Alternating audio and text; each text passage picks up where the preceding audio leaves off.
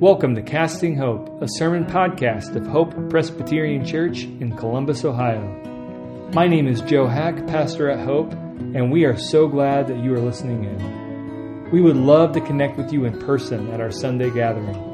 In the meantime, we hope this message points you to Jesus, the reason we gather. So I like to remind myself that our church used to gather in a Hack's living room.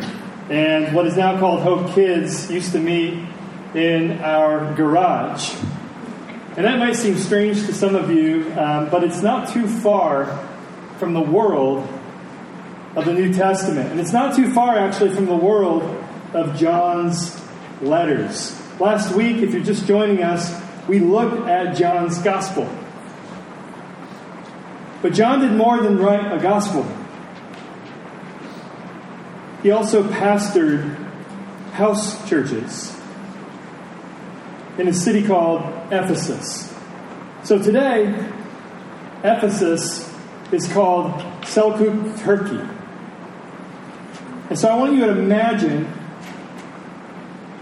small house churches in this ancient city. And then I want you to imagine a crowd of like 30 to 50 folks of all ages crowded in the rooms of this house, worshiping Jesus, sharing a meal, encouraging one another in the way of Jesus. And then now I want you to call to mind John, the disciple whom Jesus loved,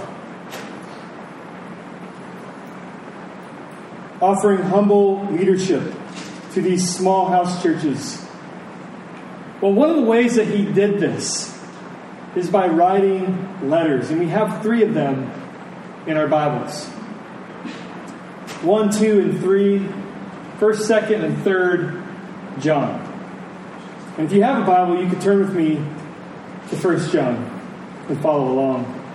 So 1 John was written for, we could say, all of his house churches, to pass around, to encourage as many believers as possible. 2 John is much shorter, and it's written to a particular house church, and with a very particular purpose, namely to reject toxic pastors and their teaching. And then in 3 John, we see a letter written to a particular house church as well, but its purpose is the opposite side of the same coin of 2 John. So if 2 John is a warning against toxic teaching, 3 John says, open your doors, open your house church to healthy teachers and healthy teaching. If you were with us last week, you know that John, historically, is always painted with an eagle. And we talked a little bit why that's the case. In part, it's because John can fly high, and he can give us the big picture. And he does that in his gospel. Well, I don't want this image to fool you into thinking that John is an aloof and a distant and a high above his people pastor. In these letters, 1, 2, and 3 John, we see a pastor who cares deeply for Jesus' blood-bought lambs. He cares deeply for them. And you see this in just the way that he signs off on his letters.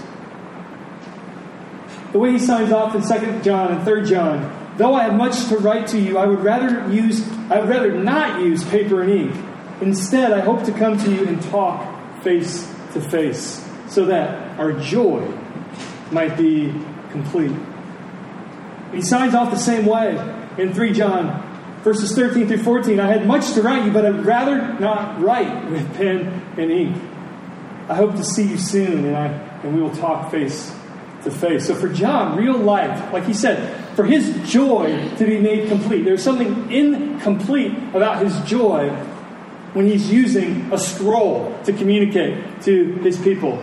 And there is something complete about his joy when he's face to face with the people he loves. For John, real life is face to face, not scroll to scroll, or in our day, screen to screen. Amen? Yes, these are helpful tools. They were helpful tools then as they are today to keep, sort of the bridge the distance, the bridge the time gap that we all experience with loved ones. But for John, he does not settle. He does not settle. John loves these people, wants to see them face to face. And this morning, I don't know about you, but you may long for that kind of relationship. You may long for that kind of community where that is a priority.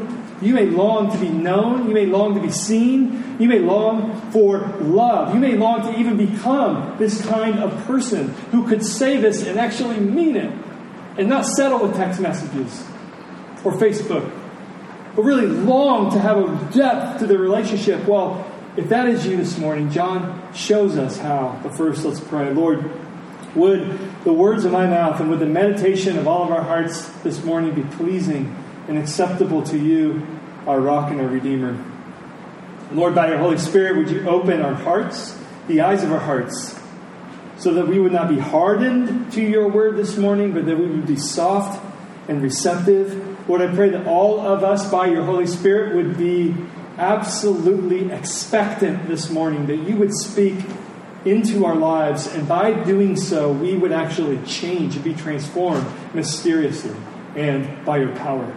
We lay down any idea that we can change ourselves by mere effort, and instead we this morning, with empty hands of faith, lay hold of Jesus through your word. And it's in his name we pray this.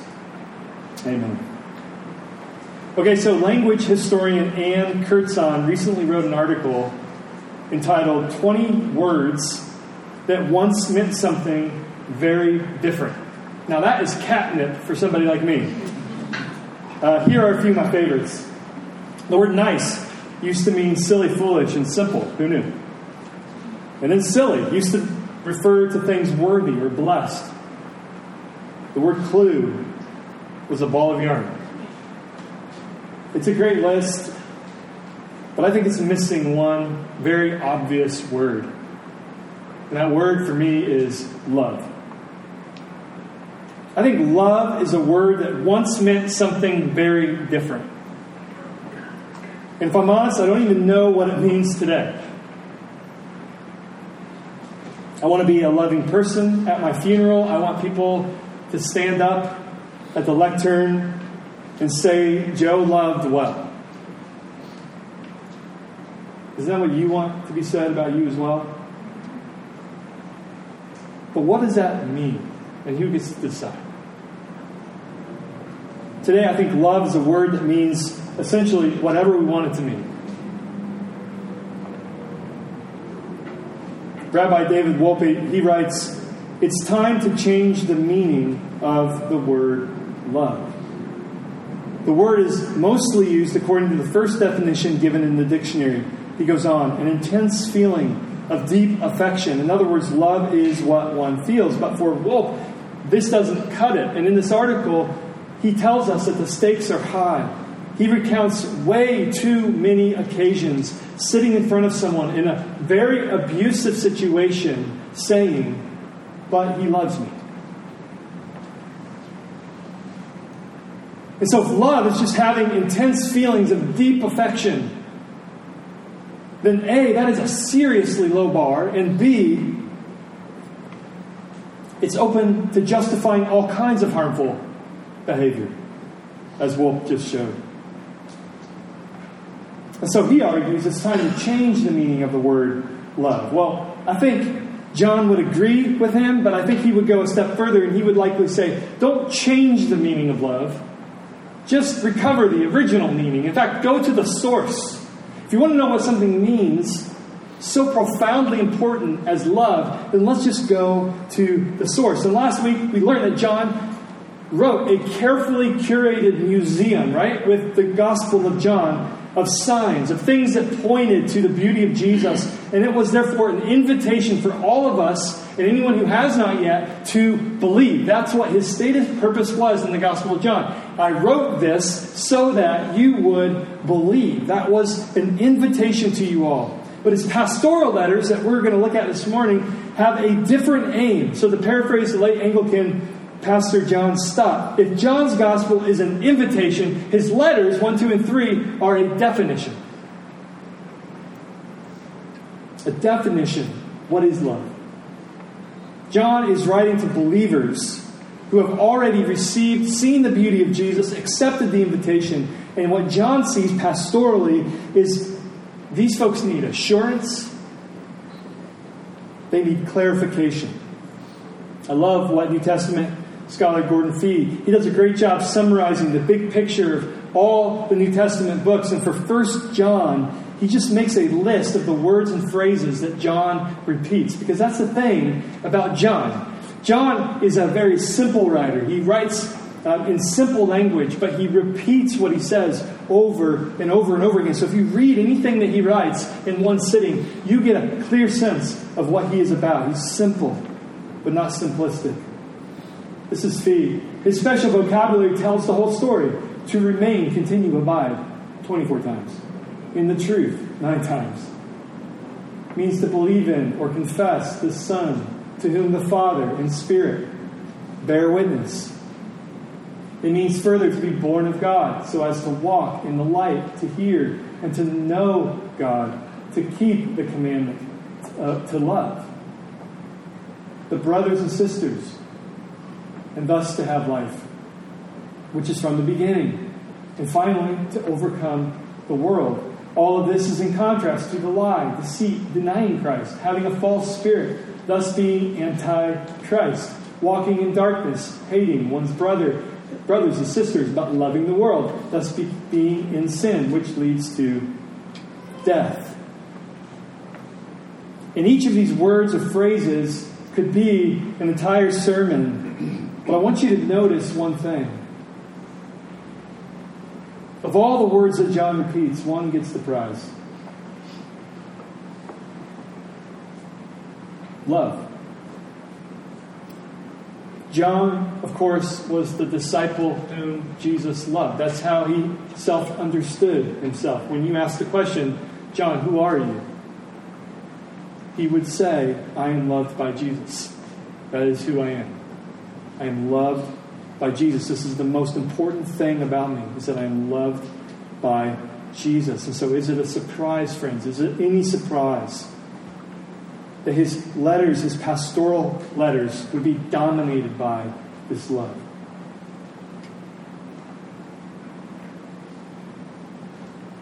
And so if you're like me this morning, you want to experience real love, you want to be marked by real love, you want your life to be marked by this, you want to be in a community that cherishes this, that values this, that chases this, that receives this. This is, of all the good things that we could talk about, this is what gets the most press. If you are like me, then this morning, John, is what you need to hear.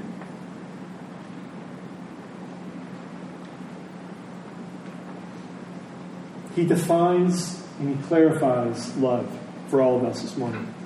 And he does this in 2 directions. He does it vertically and horizontally. So check this out. 1 John chapter 4, verse 19.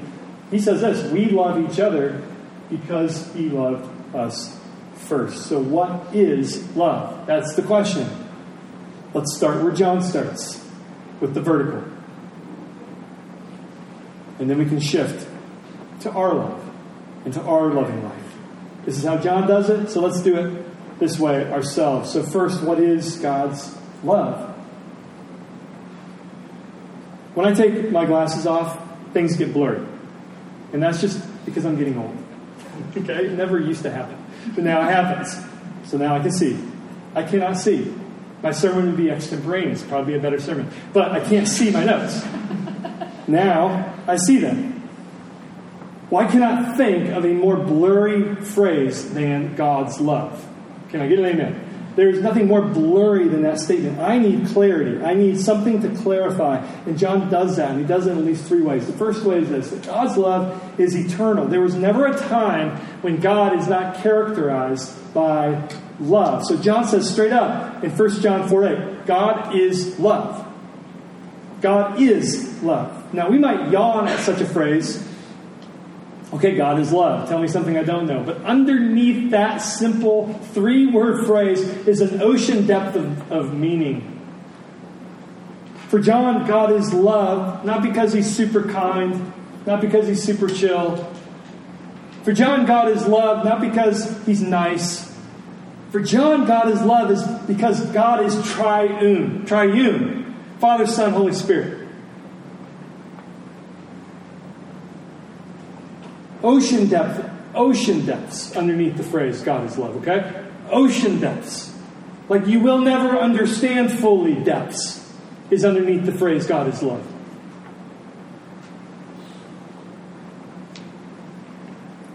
He hints at this right off the bat in 1:3. Our fellowship is with the Father and with His Son, Jesus Christ. And then in chapter 4, verse 13. By this we know that we abide in Him and He in us. Why? Because He has given us of His Spirit.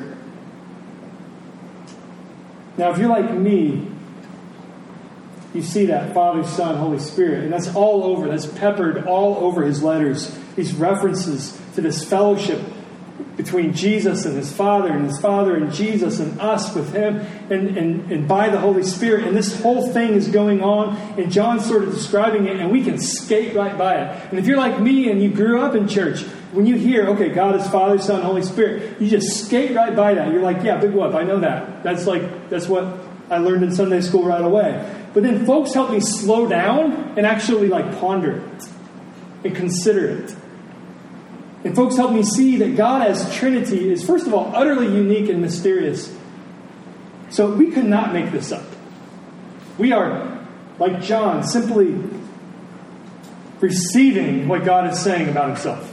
There's no other way we can make this up. That's the first thing I would say. But to our point this morning, God as Trinity means really that is the only basis for love and for understanding what love is. And so theologian Michael Reeves puts it this way, and this is a longish quote. I like quoting people, you can tell that already. This is longer than usual, but I think it's worth it. See if you can follow along on this. Single person gods. Okay, so gods sort of that the world would, in a way, sort of think of, that are just single person gods, not triune, right? Not the true God, Father, Son, Holy Spirit. Single person gods, having spent, so this is a sort of a mind experiment, having spent eternity alone, are inevitably self-centered beings. So we confess that God is one God, three persons, Father, Son, Holy Spirit. That is a three-person God. This is a single-person God that he's talking about. They have to spend eternity alone, if you think about it, and therefore are inevitably self-centered beings. And so it becomes hard to see why they would ever cause anything to exist.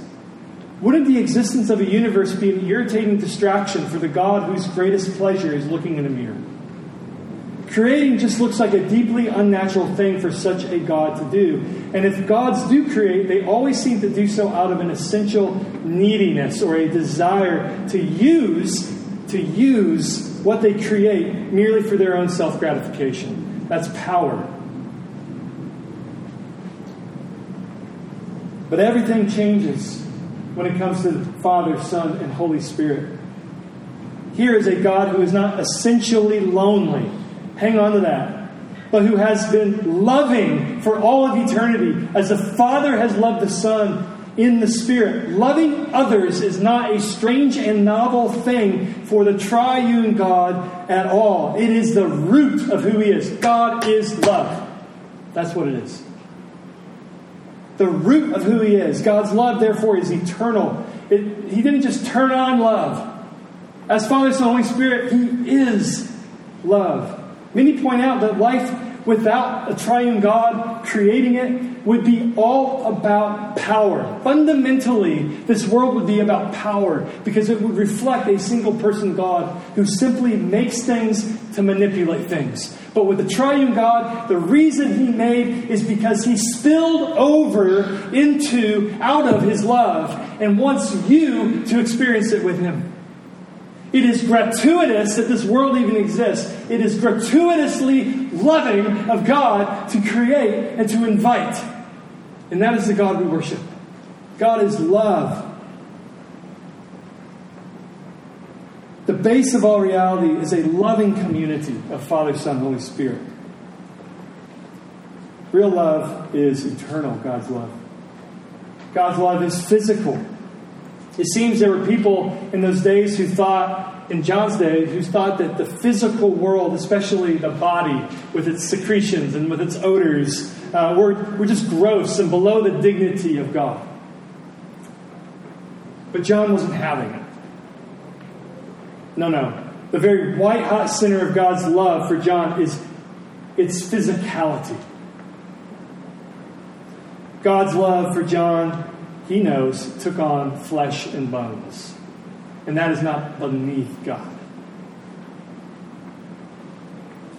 This is the very first thing he says in chapter 1. We proclaim to you the one who existed from the beginning, whom we have heard and seen. We saw him with our eyes. We touched him with our hands. He is the word of life. Why on earth is John making the point that he touched him, the word of life? It's because people, these toxic teachers, were saying, no, you got it all wrong.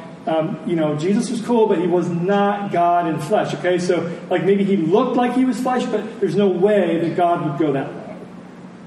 And John's like, no, I leaned on love. I leaned on love. I watched love bleed. I watched love bleed at the foot of the cross. Don't you tell me that God did not become flesh. God's love is personal, it's physical, it's incarnate. John took this very personally. He was so passionate on this point that he called anybody who denied the physicality of Jesus anti-Christos, anti-Christ. You are anti-Christ. You are against the Anointed One if you suggest that the Anointed One wasn't physical. So we see this in 1 John chapter 4. 1 John chapter 4, if a person claiming to be a prophet acknowledges that Jesus Christ came in a real body, that person has the Spirit of God. Amen? That's good. But if someone claims to be a prophet and does not acknowledge the truth about Jesus, that person is not from God. Such a person has the spirit of the Antichristos, the Antichrist, which you heard is coming into the world and indeed is already here. So it turns out that the Antichrist does not look like Marilyn Manson, but instead looks like a clean-cut preacher who thinks Jesus didn't have a real body. Bodies matter. Matter matters. God's love is physical. And third, God's love is sacrificial. Remember, at the foot of the cross, John saw love bleed. And so you see in chapter 5, verse 6, this interesting verse. And Jesus Christ was revealed as God's Son by his baptism in water and by shedding his blood on the cross. Chapter 5, verse 6 says, not by water only, but by water and blood. That's a strange verse. Amen? That's a weird thing to say. It's strange. Can't make this up. But what is John saying? John is saying, and implying, actually, that there were teachers in his day who were saying, yeah. I'm good with the baptism of Jesus. That's clean. That's tidy. God would do that. I'm not good with God sort of in flesh dying on a cross. That's not cool. That's too bodily. And John wants to say, no. Love is physical because love is sacrificial. For our sins to be dealt with, we need God in flesh to deal with our sins.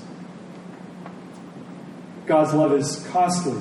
Blood is costly and sacrificial. God's love is costly and sacrificial. He writes in chapter 4, verse 9, God showed how much he loved us by sending his one and only Son into the world so that we might have eternal life through him. This is real love. Here's the definition. Ready? If you want to know what God's love is, John tells us, not that we loved God, but that he loved us. How so? Sent his Son as a sacrifice to take away our sins. Water and blood. Sometimes we play telephone as a family, the Hacks. And by the time the original phrase makes it around the table, we're all laughing because of how lost in transit the original phrase got. Have you ever played that game? It's really entertaining. I usually sort of, I think you all do as well. You sort of like shift the phrase on purpose as it goes by, right? That's what I do.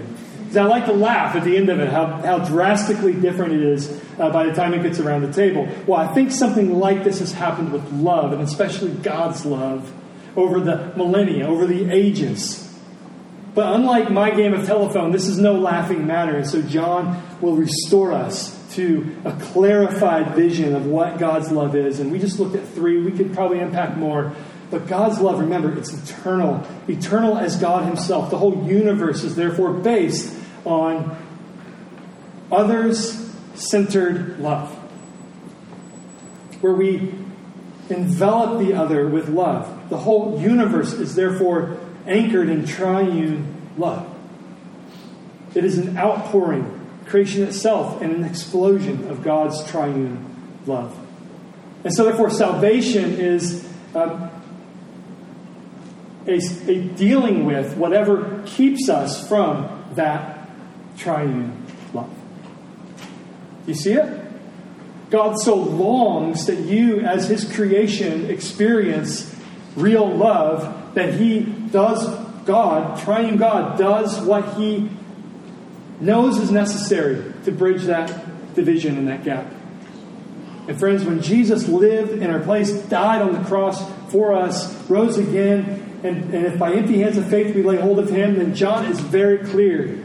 You have fellowship with the triune God. You have fellowship with triune God. You get to experience that eternal and never-ending love.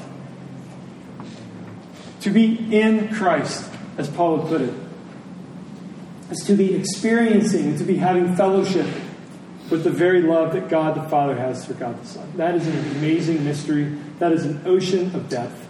And that is yours in Jesus. It's also physical. Love became flesh. And because love became flesh, it's sacrificial. His costly love took away our sins. Now, we're in a place, finally, to explore our love. Now, John has a lot to say about our love. In fact, it's a defining characteristic of what it means to be a Christian. So he says in 1 John 4:7-8, "Dear friends, let us continue to love one another, for love comes from God. Anyone who loves is a child of God and knows God. But anyone who does not love does not know God, for God is love." But again, what is love? Well, I see three defining things in John's letters. And the first is this: our love is truthful. It's full of truth. Love is not some shapeless feeling. I'm talking about our love. When we consider what it would be like to love someone today, it's important to realize that love is not some like gas, or some obscure thing that sort of like is shapeless, some shapeless feeling. But there are truths that define love. It is truthful. Love, in other words, is not opposed to truth. Love is shaped by truth. Again, if love is rooted in God, that makes total sense. I think this is one of John's most surprising aspects of his letters. He combines two things that we so often separate. His letter is all about love, all about God's love, all about loving God, all about loving neighbor. And he also talks quite a bit about obeying God's commandments. And especially His commandment to love. But hang on, John, I thought this book was all about love. And he would say, yes, love has a shape. It is truthful. Just take a look. A few examples. So you must remain faithful to what you've been taught from the beginning. There is a thoughtfulness in our love. If anyone comes to your meeting and does not teach the truth about Christ, don't invite that person into your home, which would be their church, remember? Or give any kind of encouragement. In other words, if that sort of itinerant preacher comes, just say, no thanks. That's toxic. And then he says in 3 John, I could have no greater joy than to hear that my children are following the truth. So there is no distinction, no division for John between love and truth. In other words, love is not just a passionate feeling. It is a way. It is a way. He says, little children, let us not love in word or talk, but in deed and in truth. How do you love in truth? Well, for John, you love. Love has truth. Love is truthful. It's anchored in the reality of who Jesus is. It has ethical and even theological boundaries. Love stays, in other words, in the lines of the highway. Why? Because when you drift out of the lines of the highway, people get killed. And so it is loving for God to say that there is truth component to our love. Because people get hurt. Second thing I think John says here is that our love is tangible. Just as God's love is physical, our love is physical. Love is an action. And we see this over and over and over again. 1 John 3:16, for instance. By this we know love. Okay, how do we know love? That he laid down his life for us. Something that happened, as it said in the New Testament, not in a corner. You know what I mean? God's love was not like sort of hidden in a corner. No, God's love was expressly open and action-based. It was a laying down of Jesus' life for us. And therefore, we do the same. When we consider what love is, 1 John 3:16 says, it is, first and foremost, an action. It is marked by action. The way we know love is God's love in action. And finally, our love is missional. It has a purpose. Our loving life has one of the most significant purposes there could possibly be.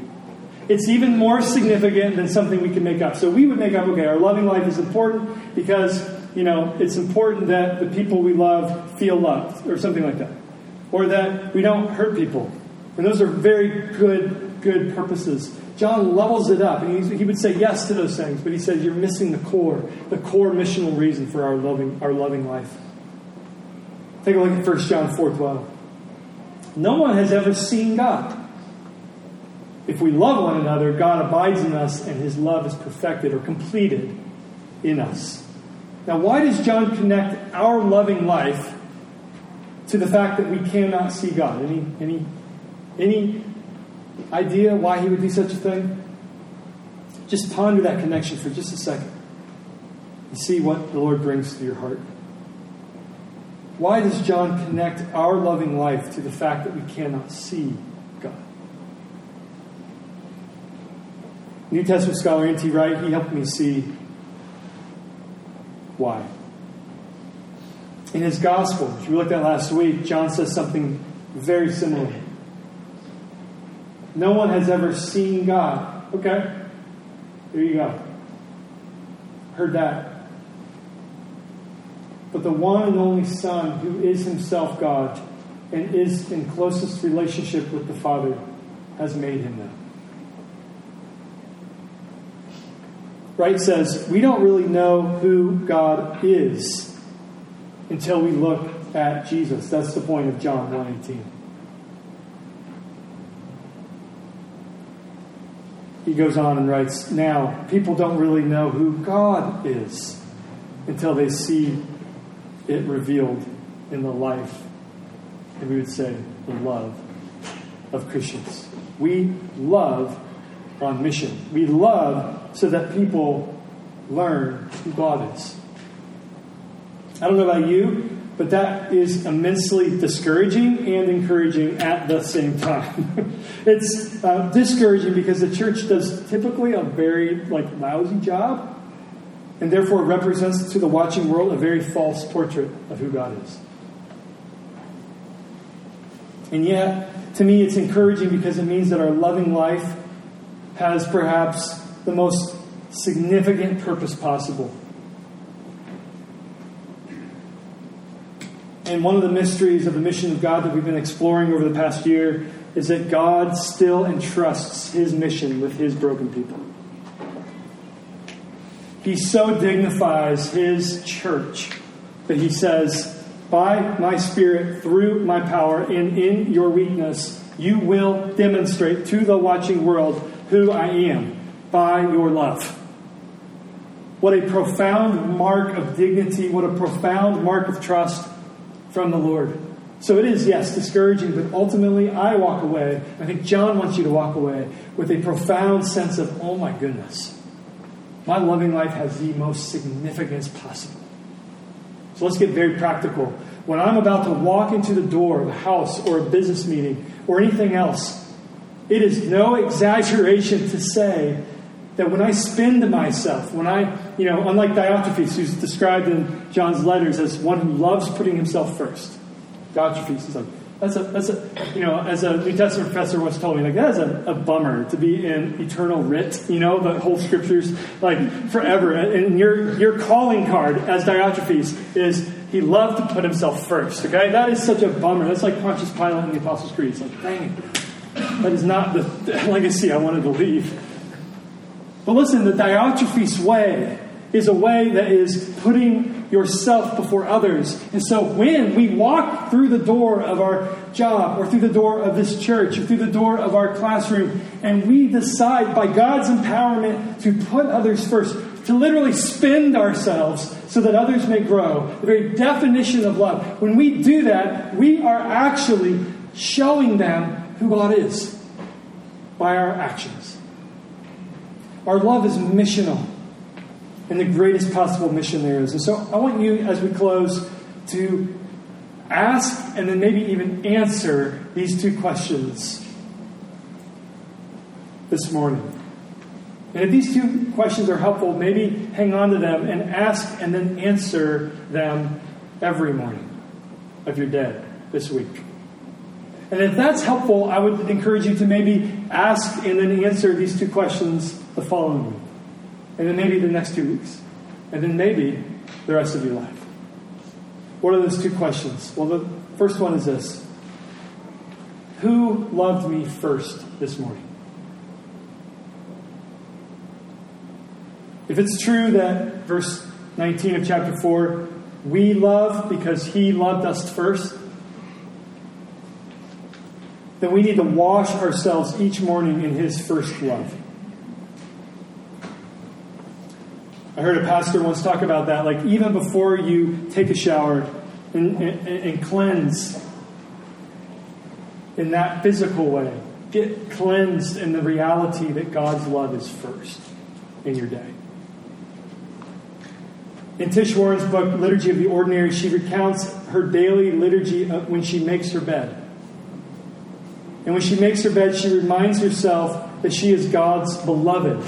Before she could do anything great for God that day, before she could do massive screw-ups in the name of God that day, before any of that, she reminds herself, in Christ, I am God's beloved. This is John the Beloved's tactic as well. Who loved me first this morning? Ask yourself that. Ask yourself that every single morning. In chapter 2, verses 12 through 14, listen to what he says. I'm writing to you because your sins are forgiven for His name's sake, because you know Him who is from the beginning, because you have overcome the evil one, because you know the Father, because you know Him who is from the beginning, because you are strong and the Word of God abides in you, and you have overcome the evil one. That is before you could do anything all day. Before you could succeed or fail, John wants you to wash in the first love of God. And the second question is this. Who can I love well today? And name them. Name that person. Who can I love well today? I like this question from Pete Scazzero. Quote, what might be one practical way you can slow down in order to love someone in the next 24 hours? Scazzero, if you've been reading him in our home groups, is a helpful critic of the American church. And he wonders out loud when the church will begin to make loving well the mark of maturity. Not theological knowledge, not celebrity talent, not personal charisma, just loving well. Slowing down and loving well. When will that be the mark of maturity? So who can you love today? When you ask and answer those two questions, who loved me first? And who can I love today? John says you are completing God's love.